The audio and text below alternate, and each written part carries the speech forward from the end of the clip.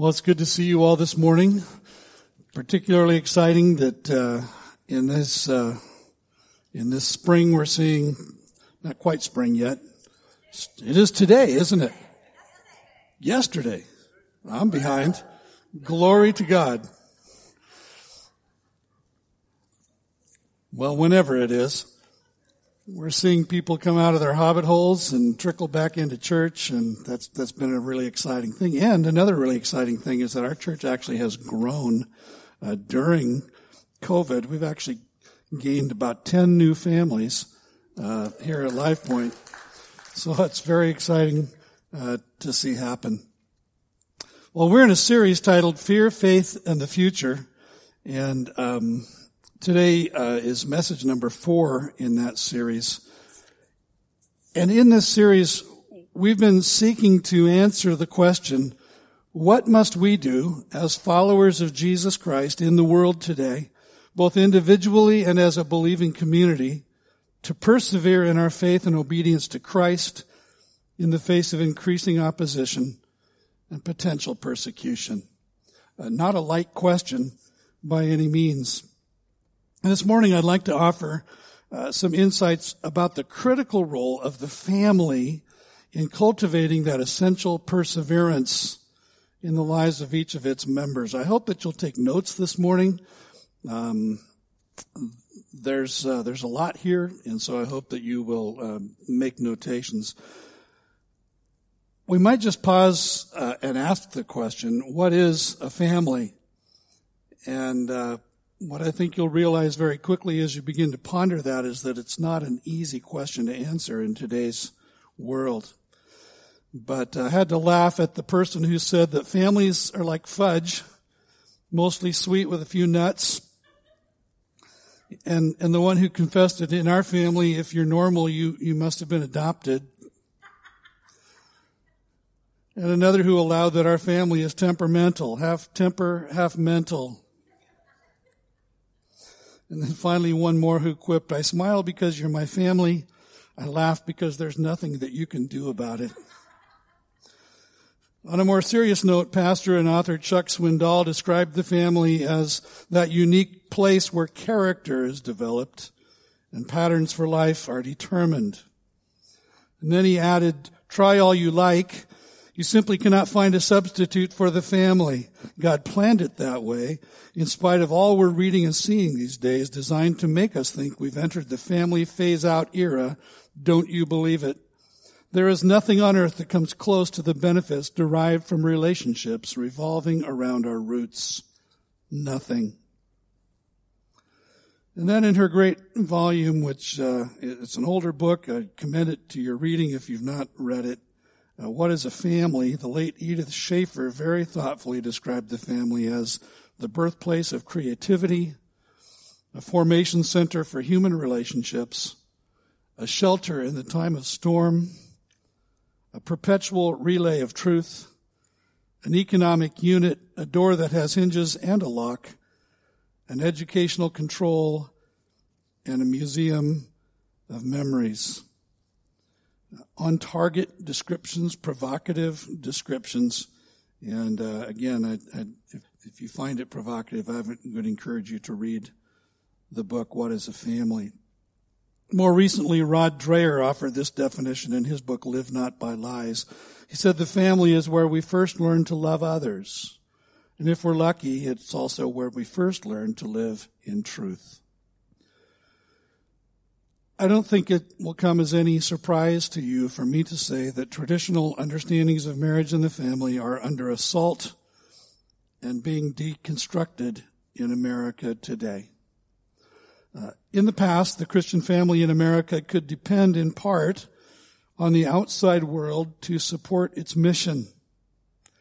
And in turn, strong families produced citizens capable of building strong civil societies. I actually grew up at a time when there were no school activities on Wednesday nights because they knew that that was the night that kids went to church.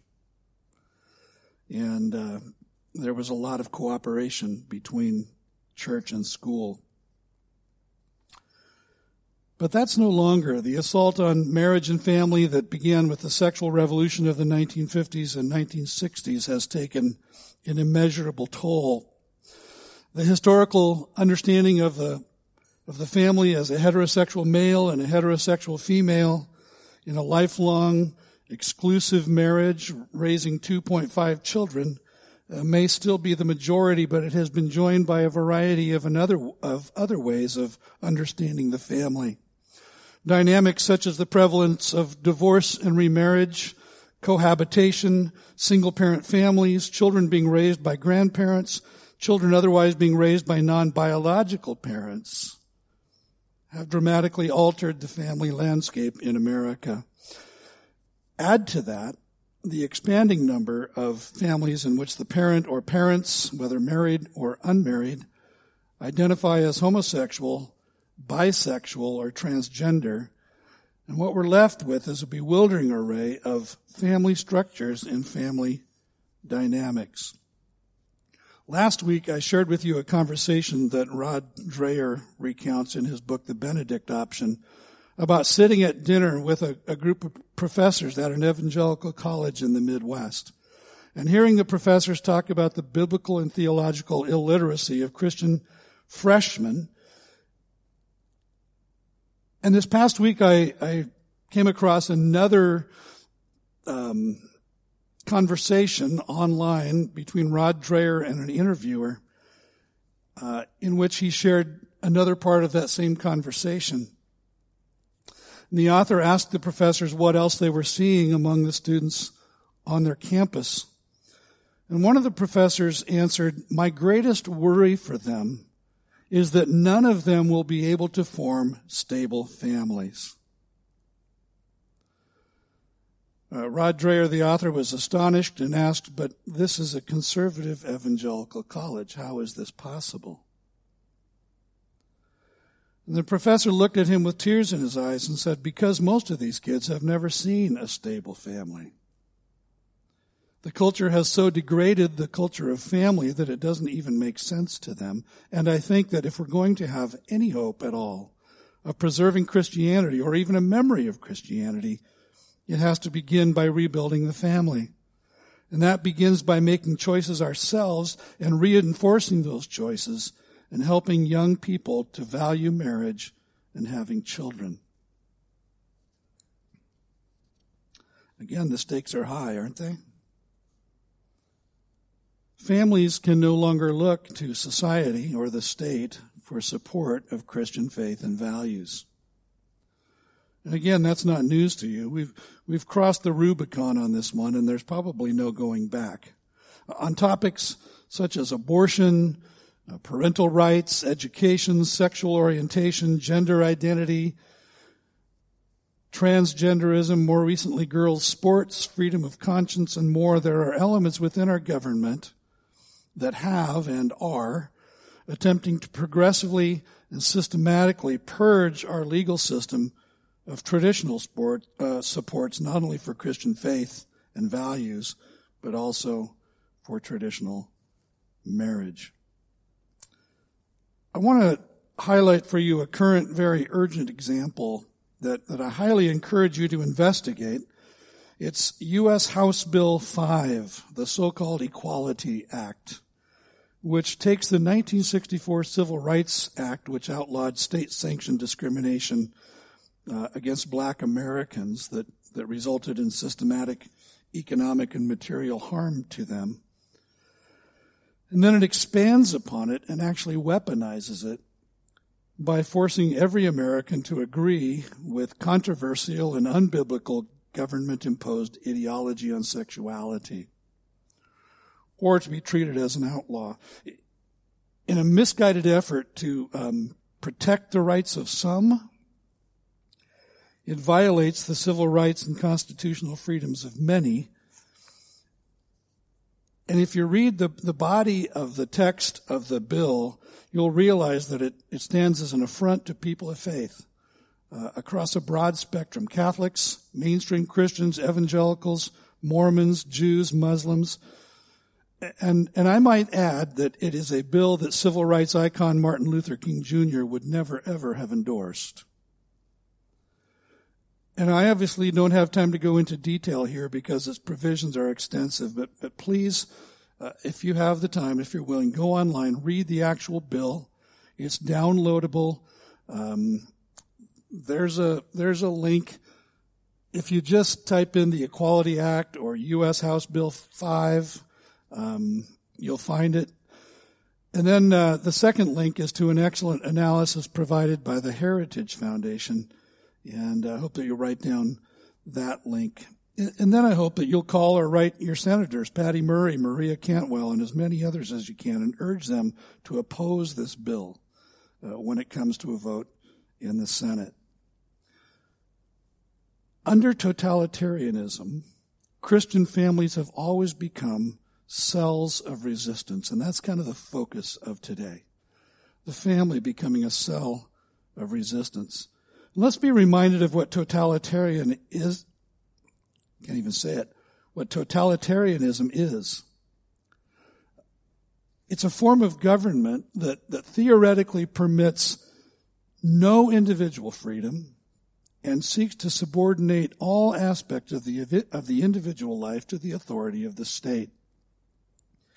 Even going so far as to define what is true and to control even the thoughts of its subjects. Hence, totalitarianism. Total control. When we today think of totalitarianism, we're probably going to think of 20th century dictators such as Benito Mussolini in Italy, Joseph Stalin in the Soviet Union, Adolf Hitler in Nazi Germany, Mao Zedong in Communist China, the Kim dynasty in North Korea. And we may look around and tell ourselves that nothing so extreme could ever take place in the United States.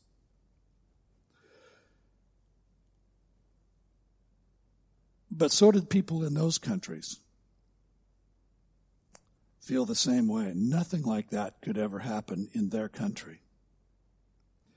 And as I shared with you in the very first message in this series, survivors of Soviet and Chinese communism now living in the free world are able, because of what they have experienced, to read the signs. And they're sounding the alarms. They're seeing something coming in America.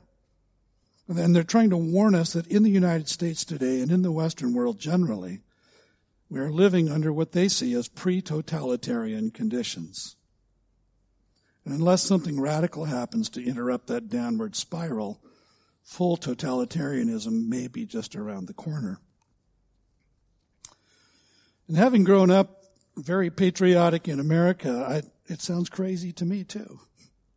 And I think as a child, I would never have thought that anything like even what we're experiencing now could take place in the United States of America. Some have referred to the coming conditions in the United States as soft totalitarianism, a kind of national ideological groupthink, not initially imposed at the end of a gun by a police state, but rather through media and big tech, through education and legislation, so that one fine day we might very well wake up to the reality that we're living in an entirely different kind of country, stripped of rights and freedoms we once held dear, that we once took for granted, and rather headed toward a harder governmentally enforced totalitarianism. And if there's any good news to be found in all of this, I think it's that Christianity was born and flourished under an oppressive regime. And down through the centuries, the church has actually survived the rule of dictators, fascists, even totalitarianism, as God preserved a righteous remnant. It's amazing to think that in communist China, the church has exploded and is very, very strong. Of course, it's an underground church, but it's enormous. An essential element of that, a necessary resource to that survival, has been an active commitment to the family in every case. Theologian Albert Mohler said that God, as part of the order of creation, has designed the family to be a resistance cell.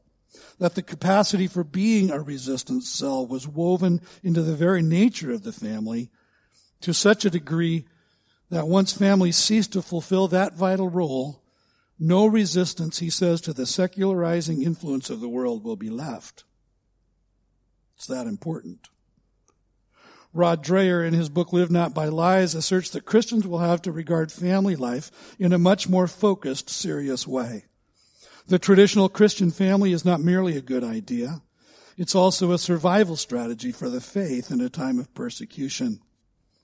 Christians should stop taking family life for granted and instead approach it in a more thoughtful, disciplined way. We cannot simply live as all other families live, except that we go to church on Sunday. Holding the right theological beliefs and having the right intentions will not be enough. Christian parents must be intentionally countercultural in their approach to family dynamics. The days of living like everyone else and hoping our children turn out for the best are over. A Catholic school teacher in Budapest, Hungary, who grew up in communist Hungary, Maria Komaromi, said that it's no wonder that every dictatorship tries to break down the family, because it's in the family that you get the strength to be able to fight. You have the feeling that they have your back so you can go out into the world and face anything, and it's just as true today as it was under communism.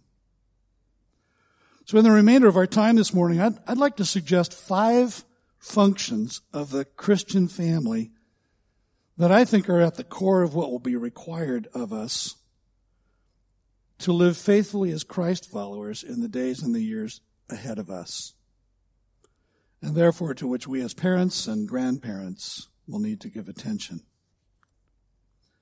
And the first is this, that the Christian family as a resistance cell will provide a haven in a heartless world. It needs to be a place of refuge, a place where you can come home.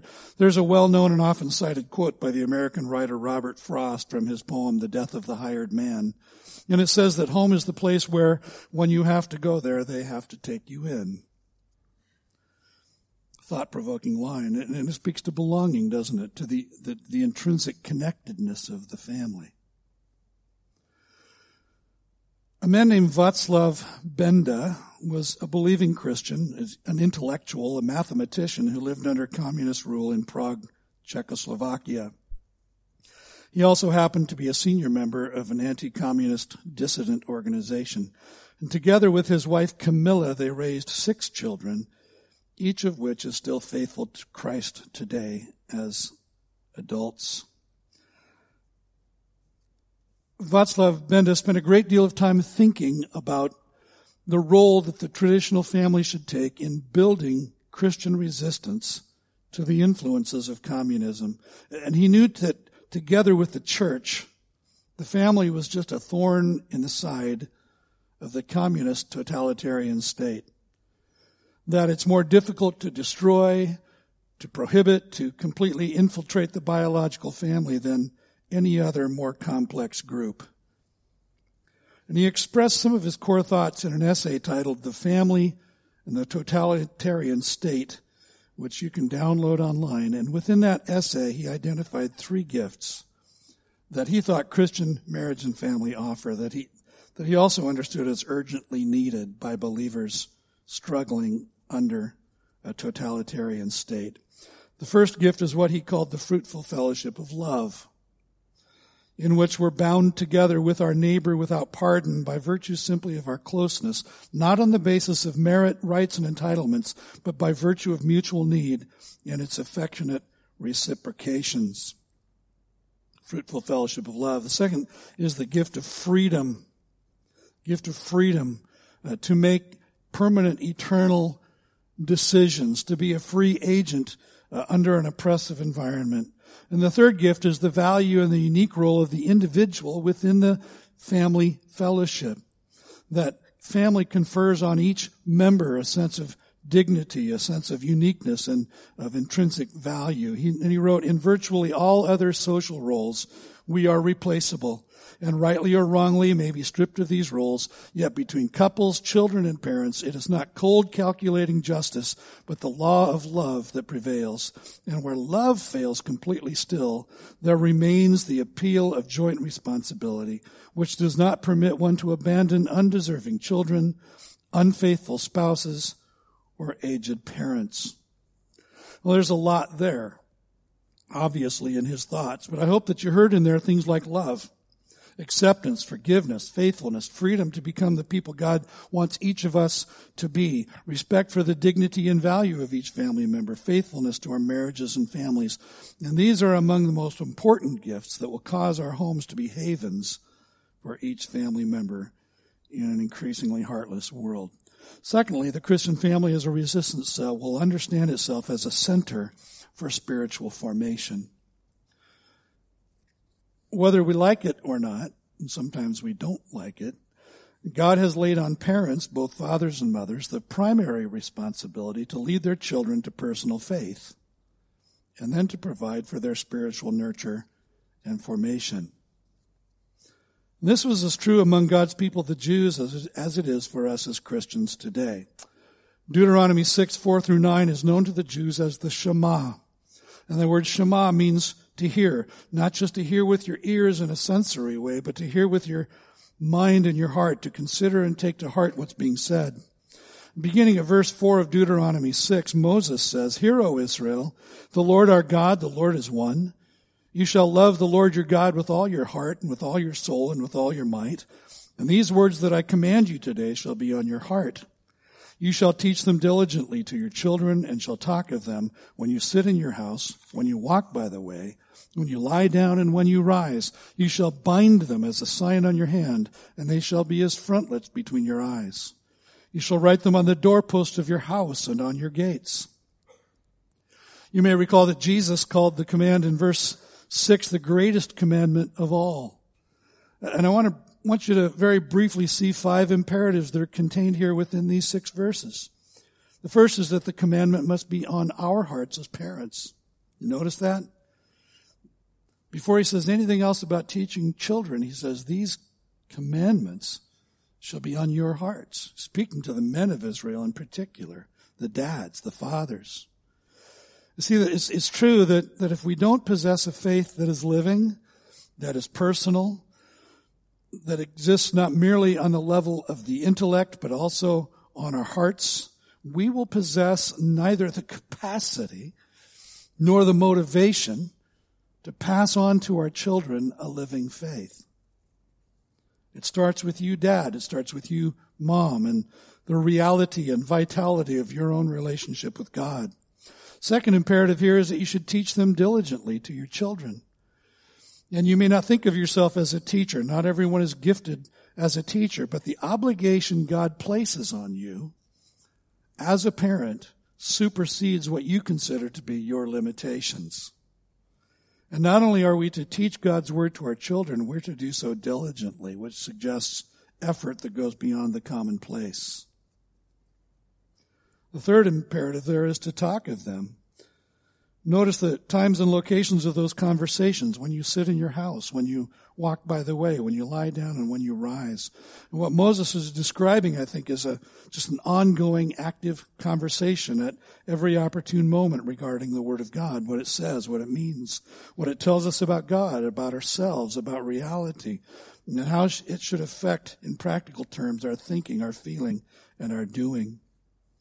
The fourth imperative is to bind them. It says as a sign on your hand, and they shall be as frontlets between your eyes. It's a practice somewhat unique to Judaism, but by doing that, they were reminded constantly of who they were, and a reminder to others that they were the people of God.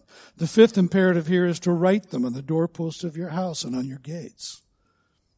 For the Jews, the home provides an abundance of reminders of both their identity as the people of God and of their obligation to love God above all. What you put on the walls of your home, parents, can have a huge influence. My parents in our home didn't necessarily put scripture on the wall, but they put sayings that were true. For to me to live is Christ, to die is gain. was one of those. I guess that's scripture, isn't it? In another place it says, right on my dad's desk, which when I was little was at eye level, and it was just right outside of my bedroom, was a little plaque that said, "Only one life, 'twill soon be past. Only what's done for Christ will last." And I could go on. There was another plaque. Somebody made it, Vacation Bible School, probably one of my siblings, that said, "Christ is the head of this house, the unseen guest at every meal, the silent listener to every conversation," which freaked me out. But it was there on the wall. And just by fact that it was there, I memorized it. My older sister, is an artist. And when she was in college, she created this batik wall hanging with Psalm 139, 17, and 18. It was there at the top of our stairs, above the stairway, and it said, "How precious it is, Lord, to realize that you're thinking about me constantly. Can't even count how many times a day your thoughts turn toward me, and when I awaken in the morning, you are still with me."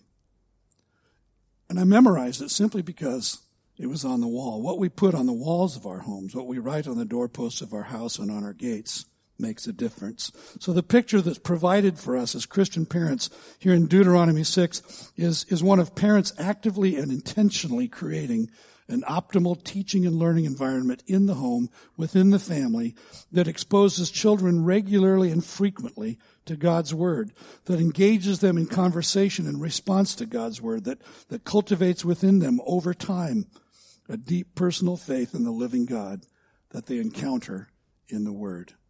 Is there a change when we come to the New Testament? Nope.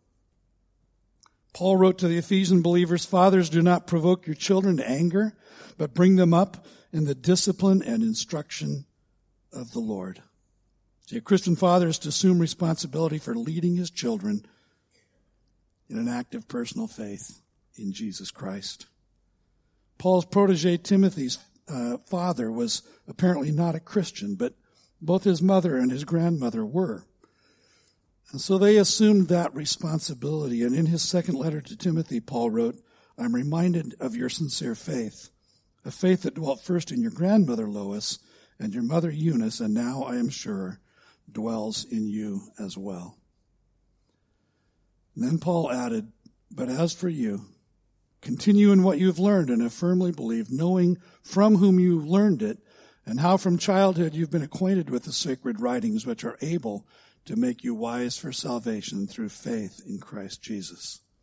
See, the spiritual nurture of his mother and of his grandmother equipped Timothy with everything that he needed to make a personal choice to put his faith in Jesus and to receive salvation. Parents, this is our greatest task. And the most important thing we can do to prepare our children for opposition and even persecution for the name of Jesus. Third, the Christian family as a resistance cell will provide the matrix for moral development. Moral development. What does that mean? It means that as parents, we need to own the goal of assisting our children to be able to discern truth from falsehood, and also to develop a keen sense of discernment regarding what is right and what is wrong. And in a world where those things are quite blurred, how do we do that? Well, for generations in America, both classrooms and courtrooms prominently displayed the Ten Commandments, which provide a bedrock moral code for God's people, and provided even the foundation on which our United States Constitution was written. It's no wonder that John Adams said that because we have no government armed with power, capable of contending with human passions, unbridled by morality and religion, avarice, ambition, revenge, or gallantry would break the strongest cords of our Constitution as a whale goes through a net. Our Constitution was made only for a moral and religious people. It is wholly inadequate to the government of any other.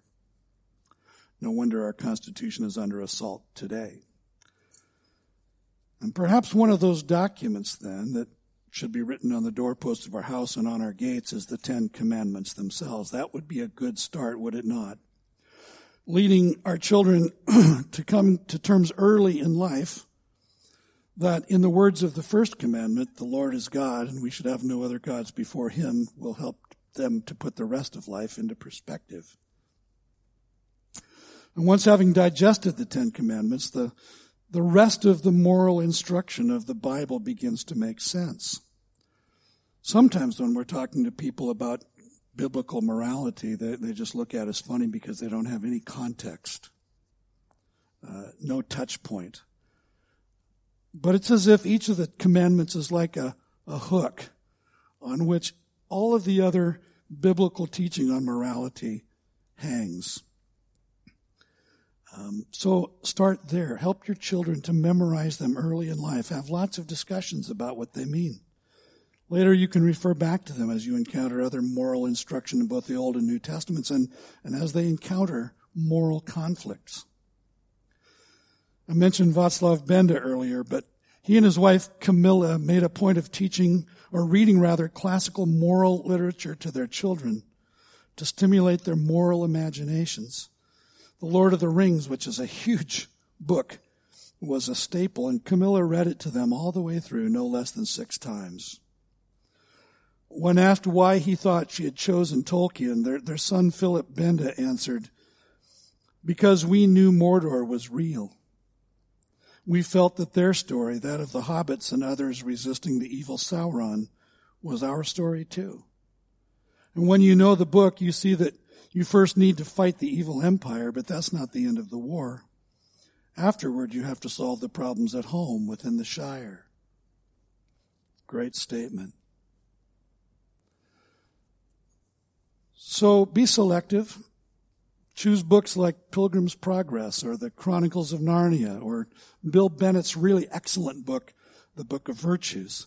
Choose literature and media founded on biblical truth that stimulates your kids' moral imaginations, and then have lots and lots of conversations about what they're reading and seeing. Fourth, the Christian family as a resistance cell must become a community of remembrance.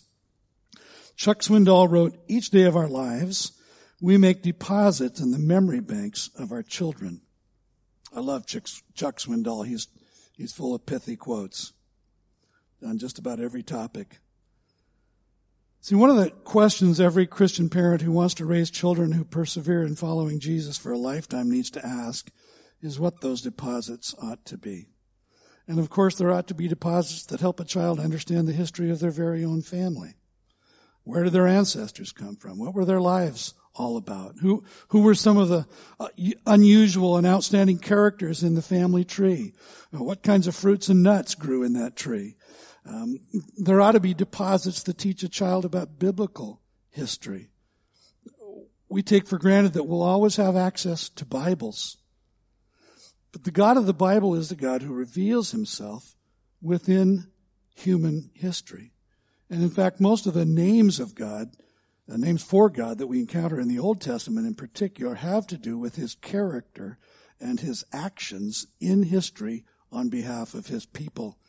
So teach your children the stories of the Bible. Teach them about the history of the church, about those who struggled and those who gave their lives for the advance of the gospel. There ought to be deposits that teach our children accurate world history and national history. We live in a time when history is far too often revised and rewritten to fulfill a particular political or social narrative. I always think of Max Dupree, who wrote that the first responsibility of a leader is to define reality. If our children have to depend on newly written, revised, rewritten history for their sense of what is true and real in this world, they will be at a distinct disadvantage. Give your children the gift of true history. You may need to buy up as many older history books as you can find. Communist regimes have always forbidden people to talk about history, in ways that were unapproved by the government. Hannah Arendt observed that a person cut off from history is a person who is almost powerless against power. Interesting observation. One of the signs of impending totalitarianism in our country is that this is also one of the tactics of progressives in today's schools and universities. A Hungarian teacher in Budapest, Hungary, said of progressives today, "I think they really believe that if they erase all memory of the past and turn everyone into newborn babies, then they can write whatever they want on that blank slate. If you think about it, it's not so easy to manipulate people who know who they are, rooted in tradition." Parents, our families must become communities of memory. Finally, the Christian family as a resistance cell will view itself as a subset of the church, participating in its life and mission. Why do I say that the family should think of itself as a subset of the church? Why not members or partners? And there's nothing wrong with thinking about being members or partners of the church. I think that's an excellent choice to make. But by using the word subset, what I want to suggest to you is that the Christian family ought to think of itself as the church in miniature. And the church ought to think of itself as a family of families. We've already talked about the Christian family as a haven in a heartless world, a center for spiritual formation, the matrix for moral development, a community of memory. We've talked about the importance of parents as spiritual leaders, especially fathers when that's possible. So why not think of the Christian home and the family as a little church? Where there is genuine worship of God, where there is a shared faith in and obedience to Jesus Christ, where there is spiritual leadership and nurture, where there is biblical instruction, where the Holy Spirit takes up residence, where practical servanthood and intentional mission are happening, there is the church. There is the church. But the family will only understand and experience its life as a subset of the church if it is also actively participating in the life of the local church and extending its mission in the community and the world. Mark's gospel records an occasion when, thinking that he had lost his mind, Jesus' mother, Mary, and Jesus' siblings came to take him home. I don't know if they had a straitjacket or a padded wagon, but they came to take him home. Mark chapter 3, beginning at verse 31. "And his mother and his brothers came, and standing outside they sent to him and called him. And a crowd was sitting around him, and they said to him, 'Your mother and your brothers are outside seeking you.' And he answered them, 'Who are my mother and my brothers?' And looking about at those who sat around him, he said, 'Here are my mother and my brothers. For whoever does the will of God, he is my brother and sister and mother.'" And this is one of the ways that Jesus early in his ministry began to define what the church would be. A family of Christ followers, fully engaged in doing the will of God as he has revealed it to us in his word. And to that we will turn next week as we conclude this series. I want to remind you that in 3 weeks, on April 11th, we will begin a new series, The Apostles' Creed, Ancient Future Faith. I hope that you'll sign up today to participate in a special small group for the series, that you'll invite someone to participate with you, and I hope that some of you might volunteer to lead a new group, which is really just facilitating a discussion using material that will be prepared for you. Those groups can meet in person, they can meet online, through Zoom or GoToMeeting or some other platform. But I hope you'll plan to participate in a group or leading a group, and I hope you'll be here for each of those messages. Before I conclude today, however, I want to take a moment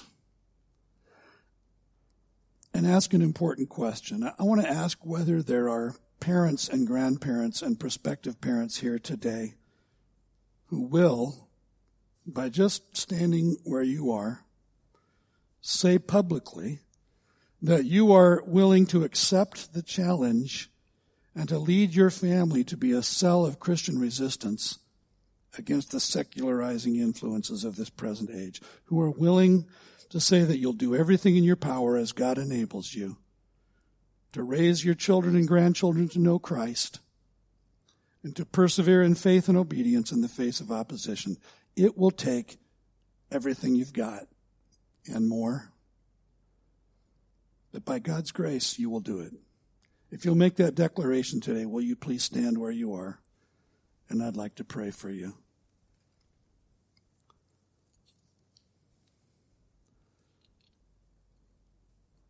Father, you see us standing here, and you know the thoughts and intents of our hearts. But by standing, these men and women have said that they're available to you, that they're committed to raising Christian kids in a Christian home that will enable them, regardless of what comes down the road, to stand strong, to stand stable in their faith, and to live lives of love and obedience and faith in you. So, Lord, would you meet us at that point of intent and that point of desire, because we acknowledge that we are weak and it's a daunting task. But Lord, you've called us to it, and because of that, we know that you will not fail to equip us to do everything you've called us to do, to be everything you've called us to be, in our marriages, in our families, in our homes. We pray all these things in Jesus' name. Amen.